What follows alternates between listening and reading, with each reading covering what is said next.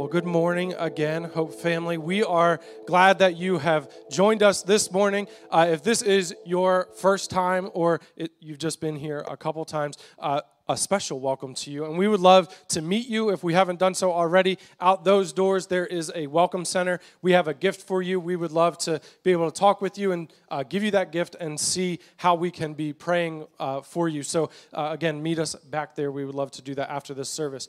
At the beginning of this service, I got up here and I shared a few things about how you can be connected to the Hope body, how you can be connected to God's Word, and really put yourself in a position for the Spirit of God to work in you and to change you this year. Wanted to come back up here and highlight one more way that you can be doing that, and that is through prayer. Some conversations that we've had as a staff and then with some of the deacons and some other leaders in our church, feel like God has laid on several of our hearts to put this in front of you, our church body, to really commit to prayer this year. And so there's several ways that you can do this with us. Every month we have a verse of the month, and this month it is that we will walk by faith and not by sight. A great verse to head into the new year with.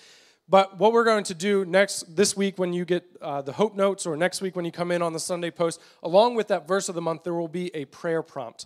Just an invitation for you to pray in a certain way. It will be tied to that verse.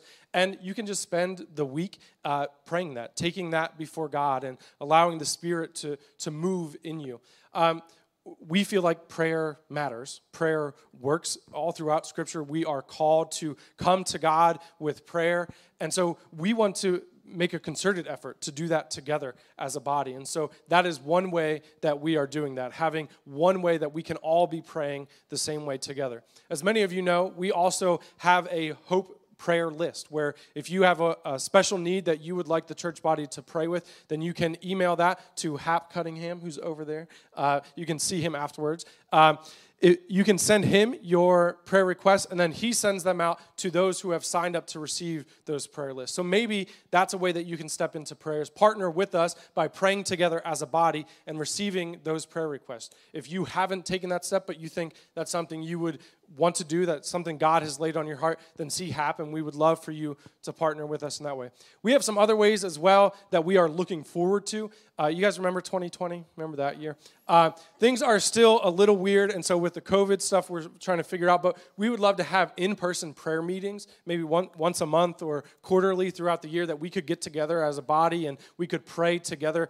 And so we would love to see that. We're praying for that. We're moving towards that in faith, that God will provide a way for us. But just wanted to put that in front of you, and you can be thinking about that. Let the Spirit lead in you and how you can partner with us in prayer this year. You guys, whenever Mark or someone introduces me, you clap for me. I'm going to introduce Mark Ott to you. Well, let's give him a big round of applause. All right, I know you don't really mean it, so it's fine. And don't forget about the prayer wall, too, guys. Just as Dave was talking, just reminded myself, there's prayer requests out there as well as prayers you can take. So we are going to be a praying church this year. All right, we're going to be a little extra today. We're going to call it bonus time, so you feel good about it, right? Like a little 20% more. No, we're going to be a little late today just because we had a little more in the service, and I feel like it was a renewing time for us so far. But we're going to go to Exodus 32. So if you have your Bible, I would love for you to turn with me to Exodus chapter 32. We have skipped in our story a good little chunk of the book of Exodus here. Last time we were together in Exodus, we were in chapter 20. Now we're in chapter 32. So 21 to 31 is a part of the book of Exodus where Moses is on the mountain talking to God, and there are a little bit of narrative in there, but most of it is God telling Moses about the tabernacle, about worship methodologies and things like that. And so we come to this story today, Exodus chapter 32. First Sunday of the new year. We get into a new year. You don't usually look back. New Years are about looking forward, about hope, about, excitement, blank page, and all that kind of stuff. But I bet you if you looked back to 2020 or any year, you could see some battles that you faced in your life. Some battles that you had to fight. Some battles that maybe took some toll on you, took some things out of you. I want to talk today about one of the battle lines I guarantee that you are going to face in the new year. That is a battle that all of us are very familiar with. It is a battle with fear. I don't care who you are. I don't care what your personality is. I know this year will be a year where you have to battle fear. We all live with it. We all fight it in our own ways. Your variety might be different than mine. Your approach might be different than mine. But I guarantee you're going to have to face fear in the coming year. And I guarantee you this too, spiritually. The enemy of your soul, the enemy of the cause of Christ, wants to use fear in the coming days to push you. And he's really good at it. He wants to push you towards what is destructive, what is unhealthy, what is enslaving in your life. Sounds like a fun year, huh? Fear comes at us all the time in 1,000 different ways. Fear of missed opportunities. What if I don't get this chance again? Fear of consequences. What's going to happen because of the choices that I make? Fear of shame, fear of guilt, fear of failure, fear of embarrassment. Fear of making the wrong choice, fear of being alone, fear of being left out, fear of change. Every different direction. This is something that comes at you. And we live in a world that literally stews us in fear all the time. Like you've sat in the soup of fear all year long. Do you know why I know that? Because fear is the way that the world motivates you. It is one of the most powerful things that the world does and the world chooses to do to try to get you to do what they think you should do. People use it all the time. We just came out of a political year. We're still kind of in a political year, I guess. But political campaigns are largely driven by trying to get you to be afraid of something so you will vote in agreement with what they want you to vote with. And we've listened to it all year long, commercial after commercial. Churches often deal in fear, traffic in fear. We want people to keep coming. We want people to give. We want people to live right. We want them to avoid the bad things and do the good things. And so you better watch out because if you don't, fear as a motivator. News broadcasts use fear to get you to watch. Find out what's lurking in your lettuce, you know. Look at what we expose behind the scenes in this political office, and fear to tune in. Advertisers use fear to get you to buy something. How many sales have you heard about? Don't miss out. Limited time. Time is running out. Get it now. It's fear. Now, I'm not saying, and please do not get the impression that fear in and of itself is evil. Fear is not a moral thing. Fear is a normal, human, healthy response to the uncertainties of life. We don't know what's coming. And some of the unknowns can be very dangerous. But fear is not something to be avoided. The problem is, fear wants to drive. It wants the steering wheel. It wants to make decisions for you. And when fear begins to make your decisions, you get warped. Down to your very soul, fear warps you. And I would say it has warped us. And continues to warp us. In body of Christ, I believe we have been warped by fear. Maybe with well-intentioned, maybe with the ideas of good ideals, but we have been warped by fear. And we have no reason to be. We serve one who is greater than anything you fear. But our attention has been directed towards what we don't want and what there is to be scared of. And we've taken it all in, and when we take it in and we put it in the driving seat, our way of seeing the world, the way of seeing the life, we become warped by fear. This is how much. Think about the most annoying person you know. Not me, somebody else. Think about somebody really, really annoying. What if they are so annoying because they are warped by fear? What if whatever it is that just gets on your nerves all the time is really just them acting out because they've been in pattern, they've been stewing in fear. And this is how they're coping. This is how they're handling it.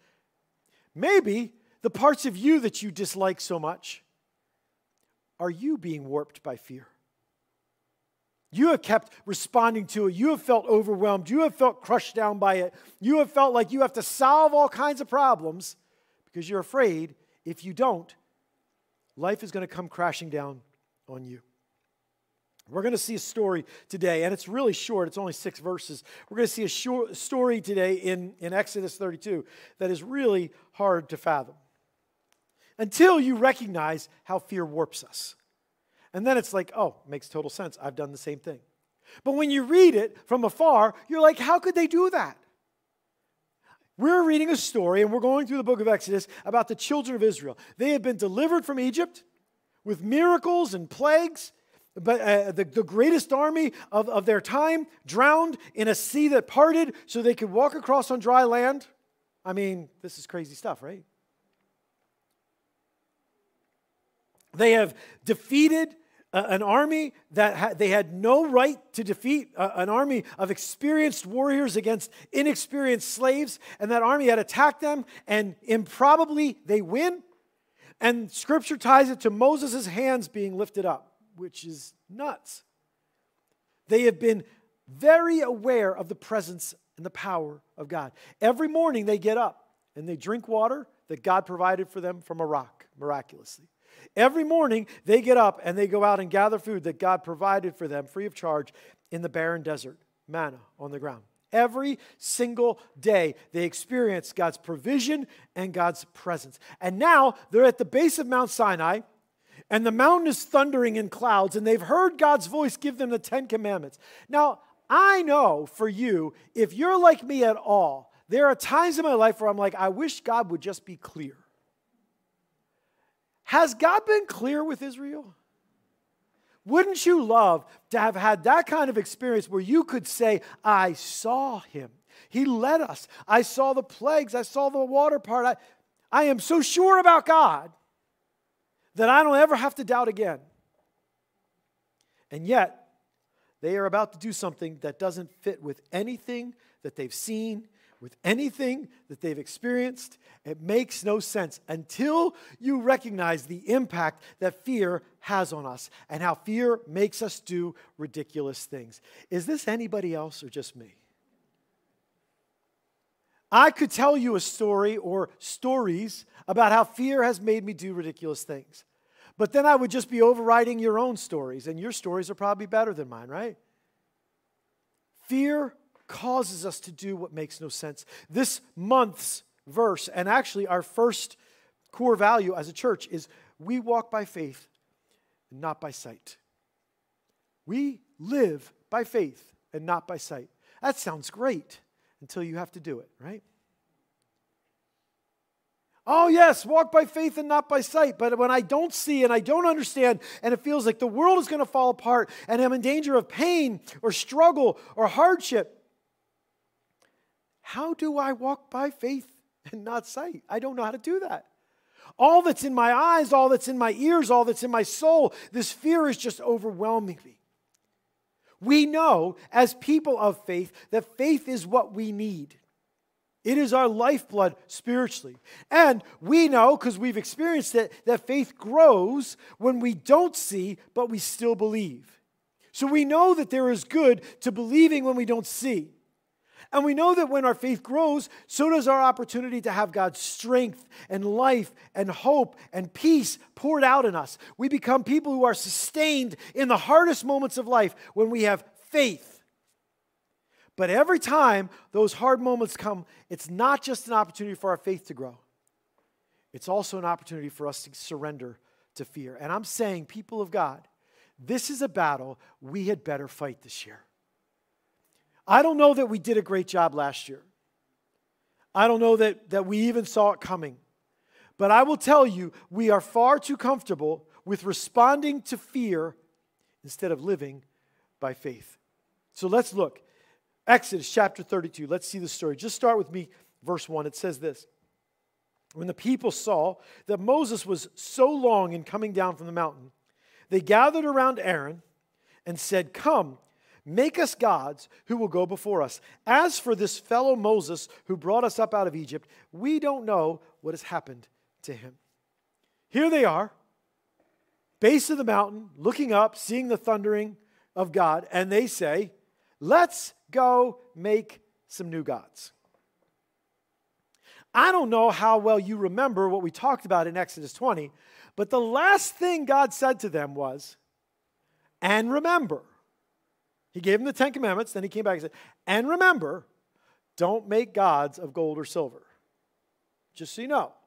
So the last thing they heard from God is the first thing that they say, yeah, let's flush that.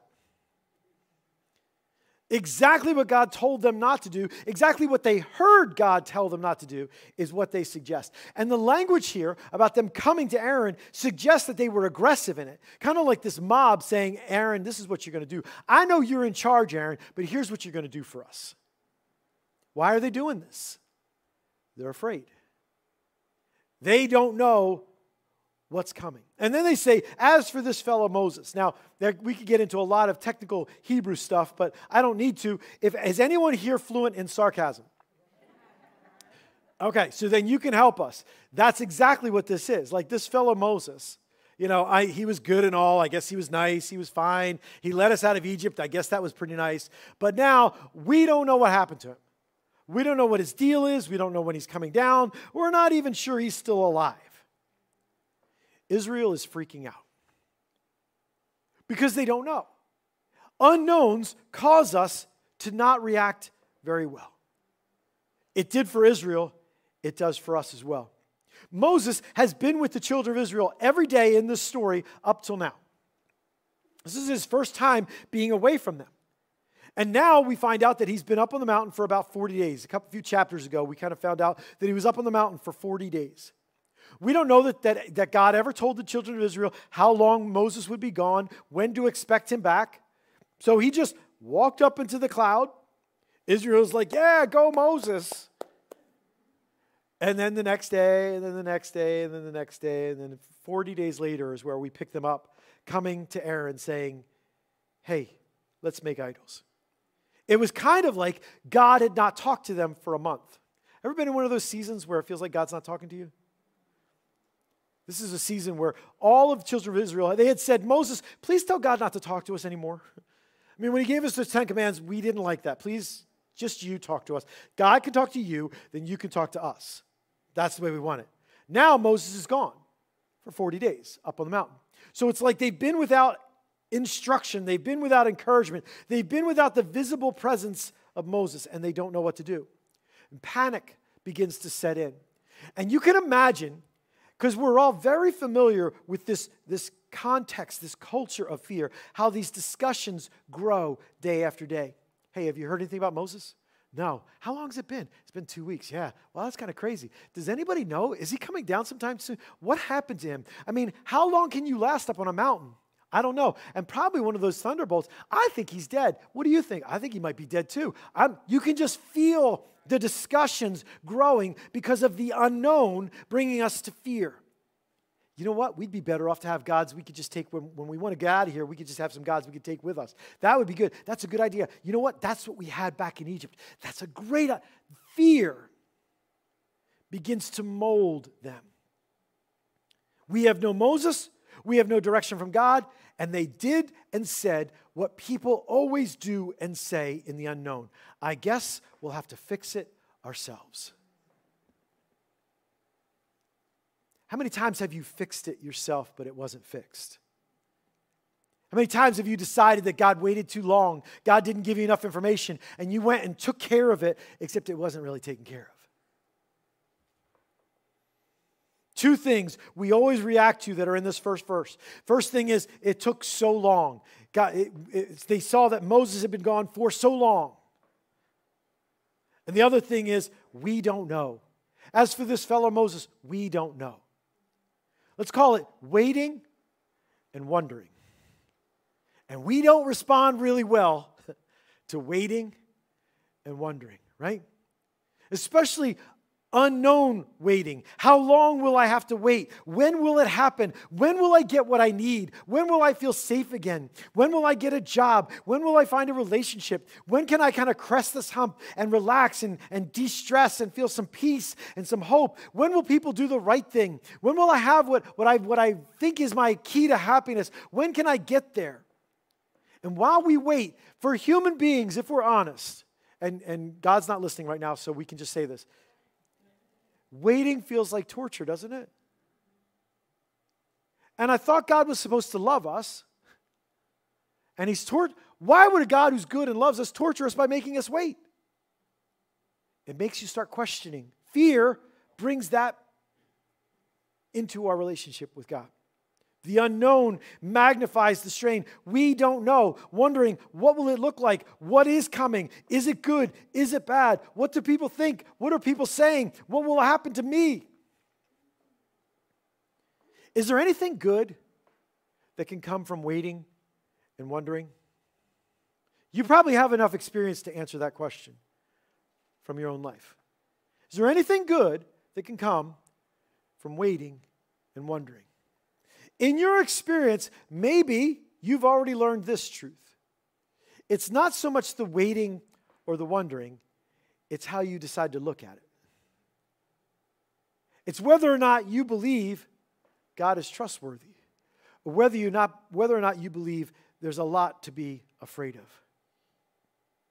Here's the process we know so well.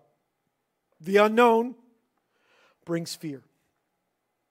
The unknown almost always brings fear. And fear makes us forget what we know. You know, remember when God said, don't make an idol? I don't remember that. Fear makes us want the known, the familiar, even if it's ridiculous. How many people do you know that are in relationships they should never have been in and should not still be in, but are in because it's the known and the familiar? It's ridiculous. And yet we do it all the time. We look for the simpler, the normal. Can't things just get back to normal? Because normal was so good. This is very soon, the children of Israel are going to be out in the middle, wandering around the wilderness, and they're going to say to Moses, oh, if we could only go back to Egypt. This is what fear does. If we could only go back to slavery, oh, wasn't that the best? Oh, that was the best. Remember, they don't talk about remember when we had to get up and work all day for no pay? And remember when we used to sit around pots of meat? Oh, it was the best. That's what fear does. Fear causes us to distrust. And we look for the known, the normal, the familiar. We assume that what we want would be good for us. Please don't miss this. This is what fear does. We assume that what we want would be good for us. And a God who doesn't give it to us must not be doing good. And then in the waiting and the wondering, we stew in bitterness.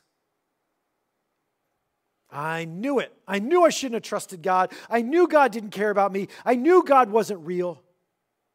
I'm telling you this because I believe with all my soul this trap will be laid out in front of you over and over and over again this year to let the unknown bring you to fear, to make you distrust God, and make you allow fear to run your life. Unknowns will make you wish for a God that you understand. Unknowns cause you to say, everything could be okay if I could just have a God that I understand. If I could just take the God of the nebulous dark cloud in the mountain that I don't know what He's doing and I don't know what He's saying and I don't know what we're supposed to do, and I could just make Him into a golden calf that we could carry around. A God that I understand. You don't really want a God you can understand. That's way too small for your problems. Here's how I know that. If your understanding were the key to fixing your problems, you wouldn't have any problems. Think about that. If your understanding were enough, you'd be set. How many of us are completely set? Because our understanding is not big enough. It's not great enough. It's not good enough. We need a God who is outside of our understanding. And so Israel comes to Aaron, make us an idol. Make us gods. So pick up with me verse 2 down to verse 4. Aaron answered them, take off the gold earrings that your wives, your son, and your daughters are wearing, and bring them to me.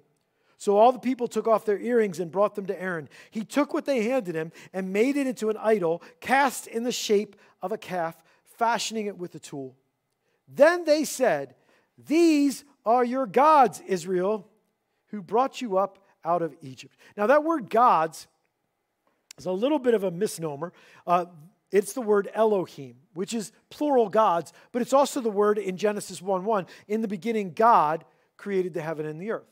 There is this suggestion of plurality. Let us make man in our image. That the Trinity is reflected all the way back in the very first verse of the Word of God.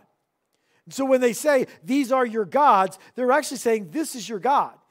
This is that God we talked about that created everything. Here he is. We just made him. Doesn't he look nice?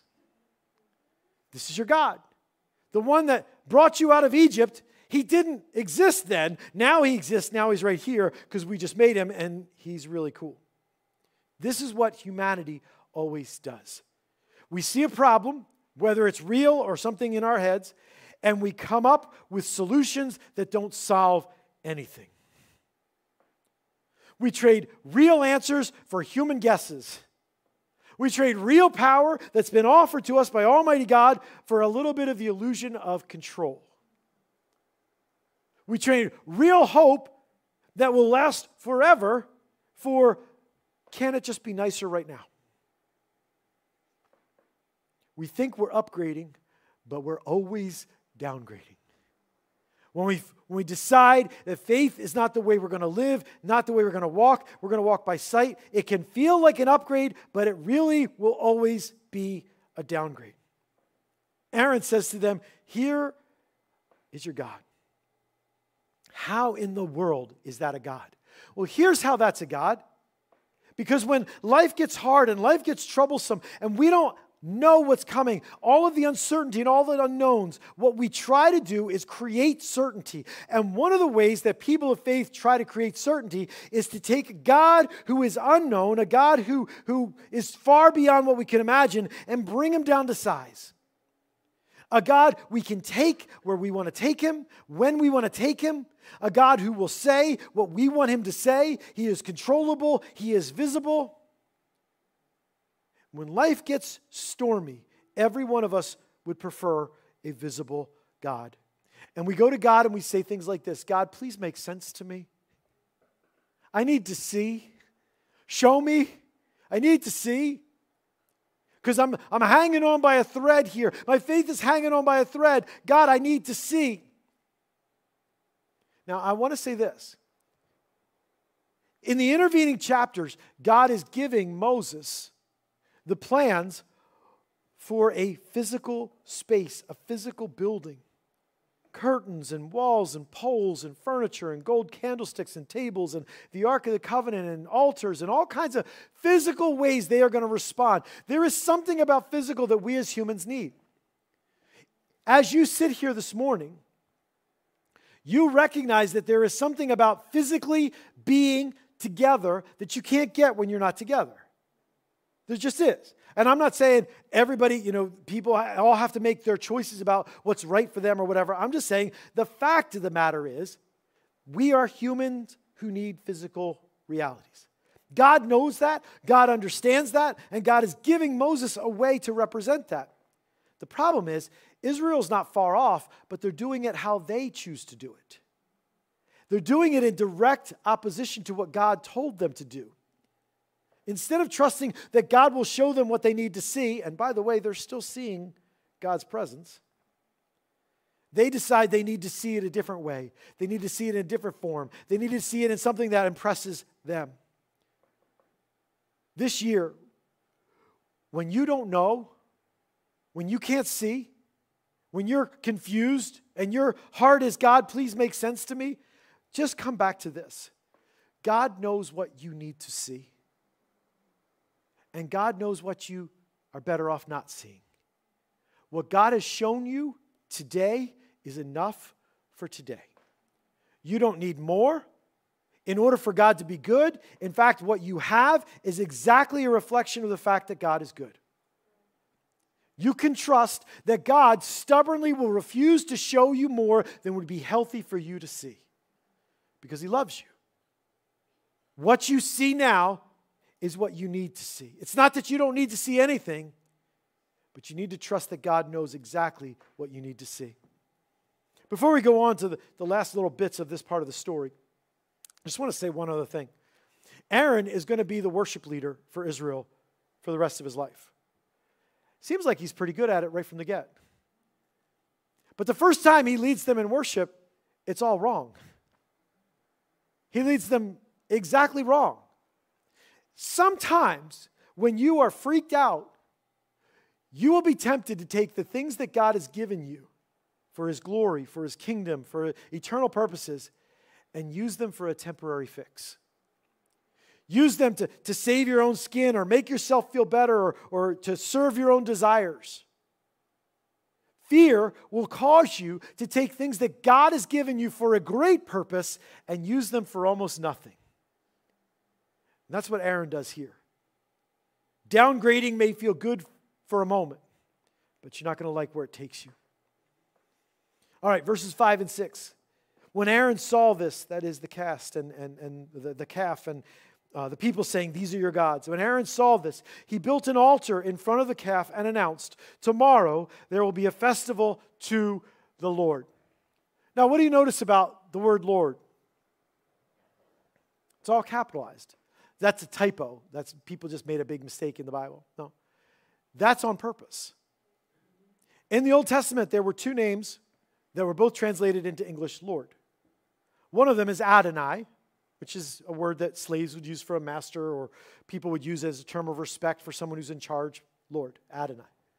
The other is the proper name of God. Back in Exodus earlier, when Moses is called to go to Egypt, he says, "Hey, give me your name, God, so I can tell Israel who you are." And God gives them his name, Yahweh.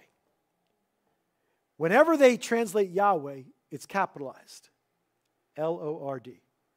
So notice, Aaron says, "Tomorrow there will be a festival to this golden calf, Yahweh." Very, very interesting. Verse 6. So the next day the people rose early and sacrificed burnt offerings and presented fellowship offerings. Afterwards they sat down to eat and drink and got up to indulge in revelry. What's going on here?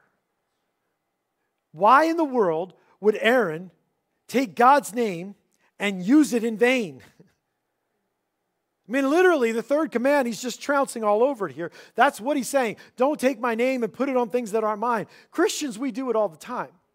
I think a lot of that got done this year on things that had nothing to do with God. We wanted just our position to be right. So we took God's name and we attached it to our agenda and we said, so now you have to believe it. That's what Aaron's doing here. We don't want to feel wrong. We don't want to feel guilty. We don't want to feel unsure. So what we do is we take God's name and we attach it to what we want to attach it to because we want a God who agrees with us. We want a God who's behind us, who supports us, who follows us. Aaron didn't make a new name. Oh, this is Calfy, your new God. He didn't make a new name. He used God's name on that calf so that no one could argue with him, so that it didn't feel like what he was doing was wrong. So it didn't feel like he was betraying God.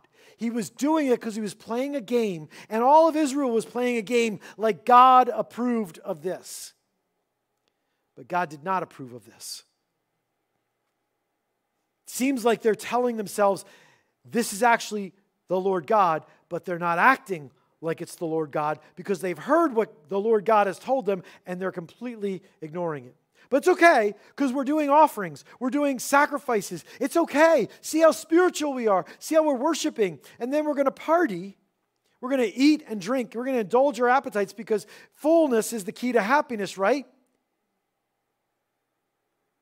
They just slap Christianity. They just slap the name of God right over their own agenda. Fear is going to tell you this all year long. Take God and use Him for your plan. Take God and slap His name on what you want and make sure it's okay and make sure you don't feel guilty. Make sure God bends to your will. Don't worry about God's will. Make sure God bends to your will. Because if you have to bend to God's will, unhappiness, sorrow, misery. But if God bends to yours, euphoria, utopia, it's awesome. This is how fear warps us. As though we have the right or that it is good for us to tell God to fall in line behind us. The last word there is revelry.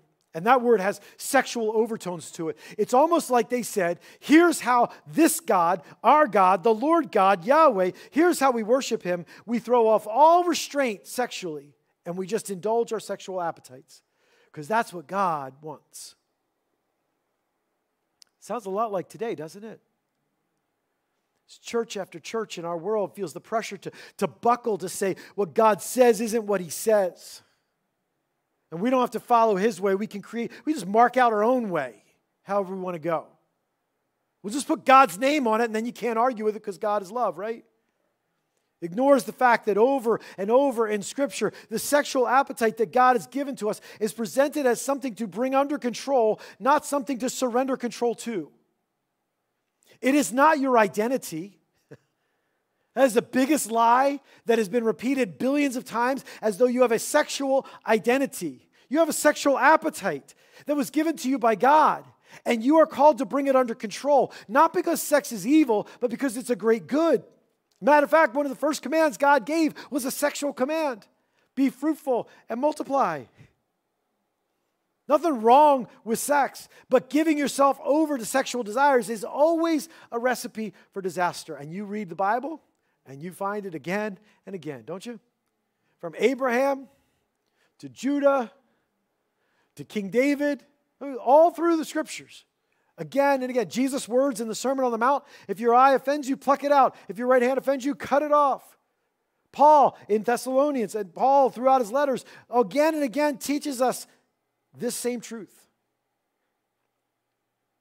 Fear makes us want to control God instead of allowing God to lead us.